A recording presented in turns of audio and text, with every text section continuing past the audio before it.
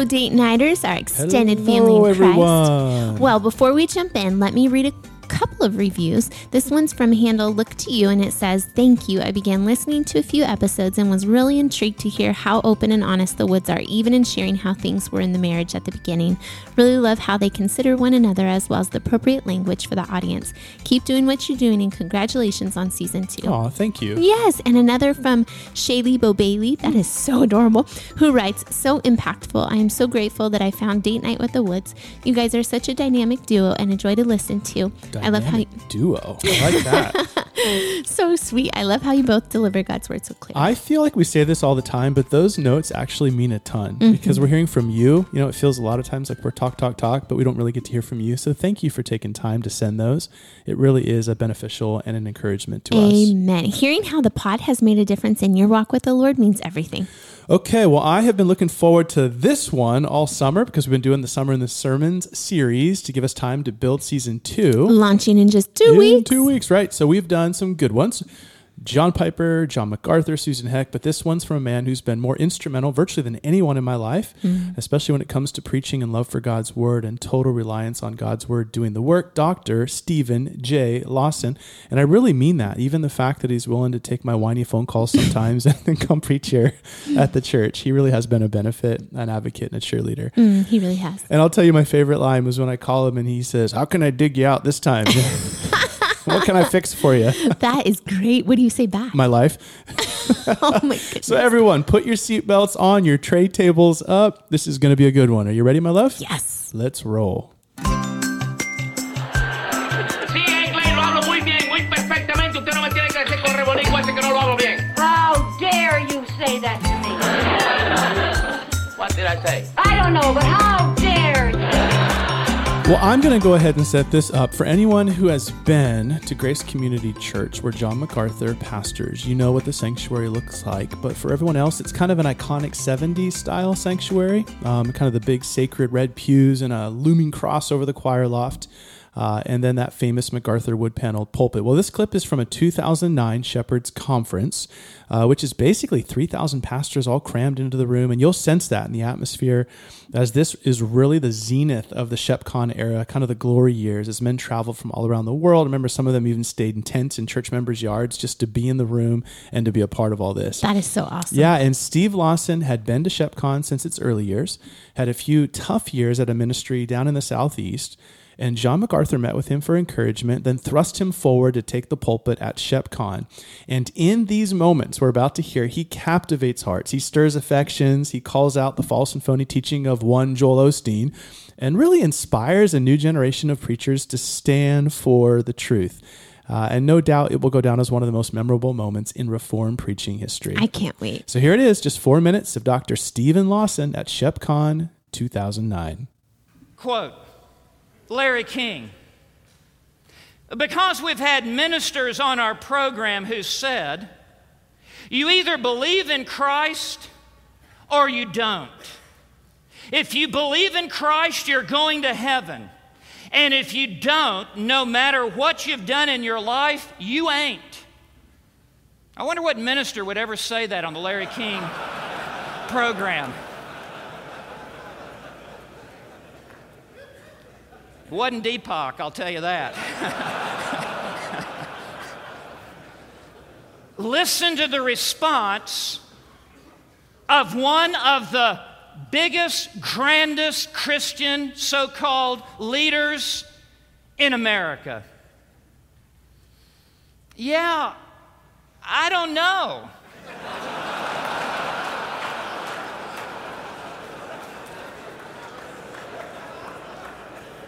I still think he'd make a great weatherman someday, but...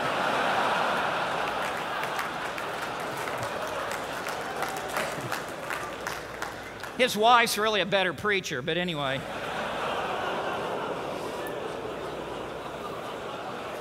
So here it goes. Can we get some air conditioning in here? To Larry King, yeah, I don't know.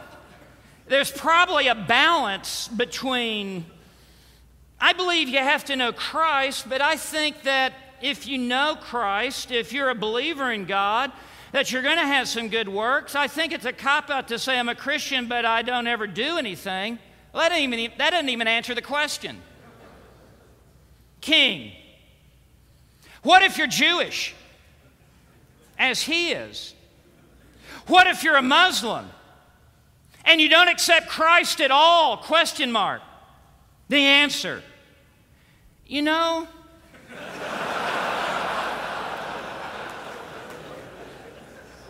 I'm very careful about saying who would and who wouldn't go to heaven. I don't know. King, if you believe you have to believe in Christ, they're wrong, aren't they? Referring to the Jews, referring to the Muslims. The answer. I'm just reading this, okay? Well, I don't know. I don't know if I believe they're wrong.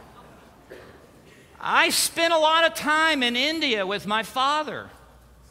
I don't know about all their religion, but I know they love God. No, they don't. They hate God. I don't know.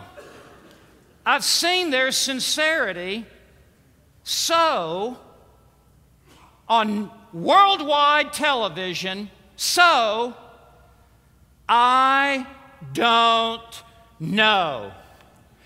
Give us some men who know the truth.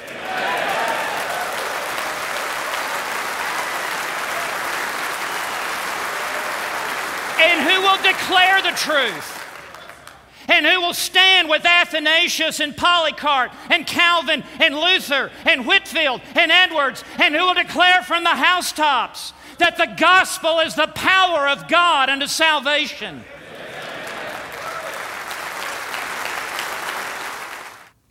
So good. Yeah, I'm guessing we have a few listeners who had not heard that or may not have heard confrontational preaching like that. And so let's explain, just so there's balance here. One part of a minister's calling is protecting people from false teachers. And we see this, for example, when Paul tells Titus, quote, hold firmly to the trustworthy message, encourage others by sound doctrine, and refute those who oppose it.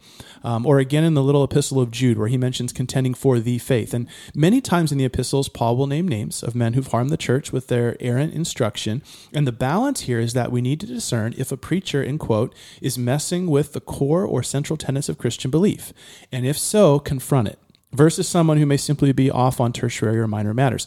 What Dr. Lawson is doing here in this clip is holding up the true gospel as clarified by John MacArthur on the Larry King Show versus Joel Osteen, who sat on the same show and refused to answer gospel basics. So Dr. Lawson is fine doing that because he's pointing out that Joel Osteen is refusing to stand up for the central truths of Christian faith. Exactly. And that's a signature of false teachers, avoiding the saving gospel or twisting the saving gospel to tickle ears, to maintain followers, and avoid controversy, because their income generation and popularity are more important to them than the truth of God's word and the glories of Christ. Clouds without water. Yes, trees without fruit, wandering stars. May I ask about Joel Osteen? Can you clarify why he's so dangerous? Well, there are a ton of issues with Joel's ministry. I mean, the primary issue is the prosperity stuff and his promises of material blessing, which are just taking promises from Old Testament Israel and applying them to New Covenant believers.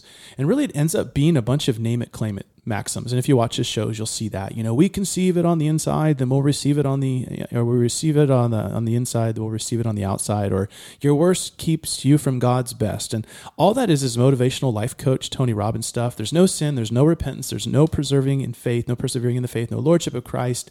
And that's just not the gospel. It's not scripture nor Christian history. It's just not real life. Because we're not promised keeping from trials, but that the Lord is with us through them. Amen. So what was your big takeaway on that clip, my love? I've got two big ones. first is that we need to be careful of the so-called Christian leaders we listen to. And I know you and Costi wrote about this in Defining Deception, but I think it's just so easy with all the books and albums, websites, and social media accounts to assume everything is truly Christian, when much of it could be the enemy clothing himself as an angel of light to deceive. Another thought is sadness, thinking how many people around the world are victims to teachers like Joel Osteen. And I can only imagine how those promises of a healthy and wealthy life flood through third world nations and television programs. It really is sad. What about you, my love? I wish more preachers had guts like that, to use names, to call out error. And I'm amazed how confused and feminized evangelical churches are regarding just what preaching is. And that doesn't mean we need more fundamental Baptists yelling at everybody, all week, but we've swung the pendulum way too far over into sensitivityville, and there's no clarity for the sheep, like you pointed out, about what's God, what's the enemy, what's truth, what's distraction, and the sheep are lost. How does a preacher find that balance so a church isn't always polemic or always passive? The simple answer is just preach verse by verse and just work your way through the Bible where God has laid out the warnings, the counsel, the encouragement on all these things, and then just be willing to boldly apply these truths to the modern era. That's all preaching is. Logic on fire, to quote MLJ, the text of God through the personality of the preacher to the issues of his age. So it's mastery of the word with an eye on the newsfeed, helping people hear God's voice to the area which they live. That's why it's called prophecy in Scripture, or forthtelling. It's not our words, it's his words. Amen. First Thessalonians, right there. Come on, 5. Which is why we need more Steve Lawsons and J. Max and Paul Washers and Vodies, who that's actually we'll hear from next week. One last question. What if a family listening isn't in a church with good expository preaching? Find it. Drive further. Amen. Move your home and find it. There's a famine in the land, and you got to go where there's food for your family, your soul, and your future. Amen. Well, let's pray. Heavenly Father, thank you for men like Steve Lawson and the many others who preach your word faithfully week in and week out so that our souls can be fed, our families led, and our futures secure. We ask you to raise up a new generation to model purity, preach boldly, and protect valiantly. In Jesus' name we ask, amen. Well, we love you, Date Night fam. Only 2 weeks until season 2. Please leave us a review or send a message. And most of all, until next time, keep living for the gospel and fighting for the family. Give me a man who knows the truth.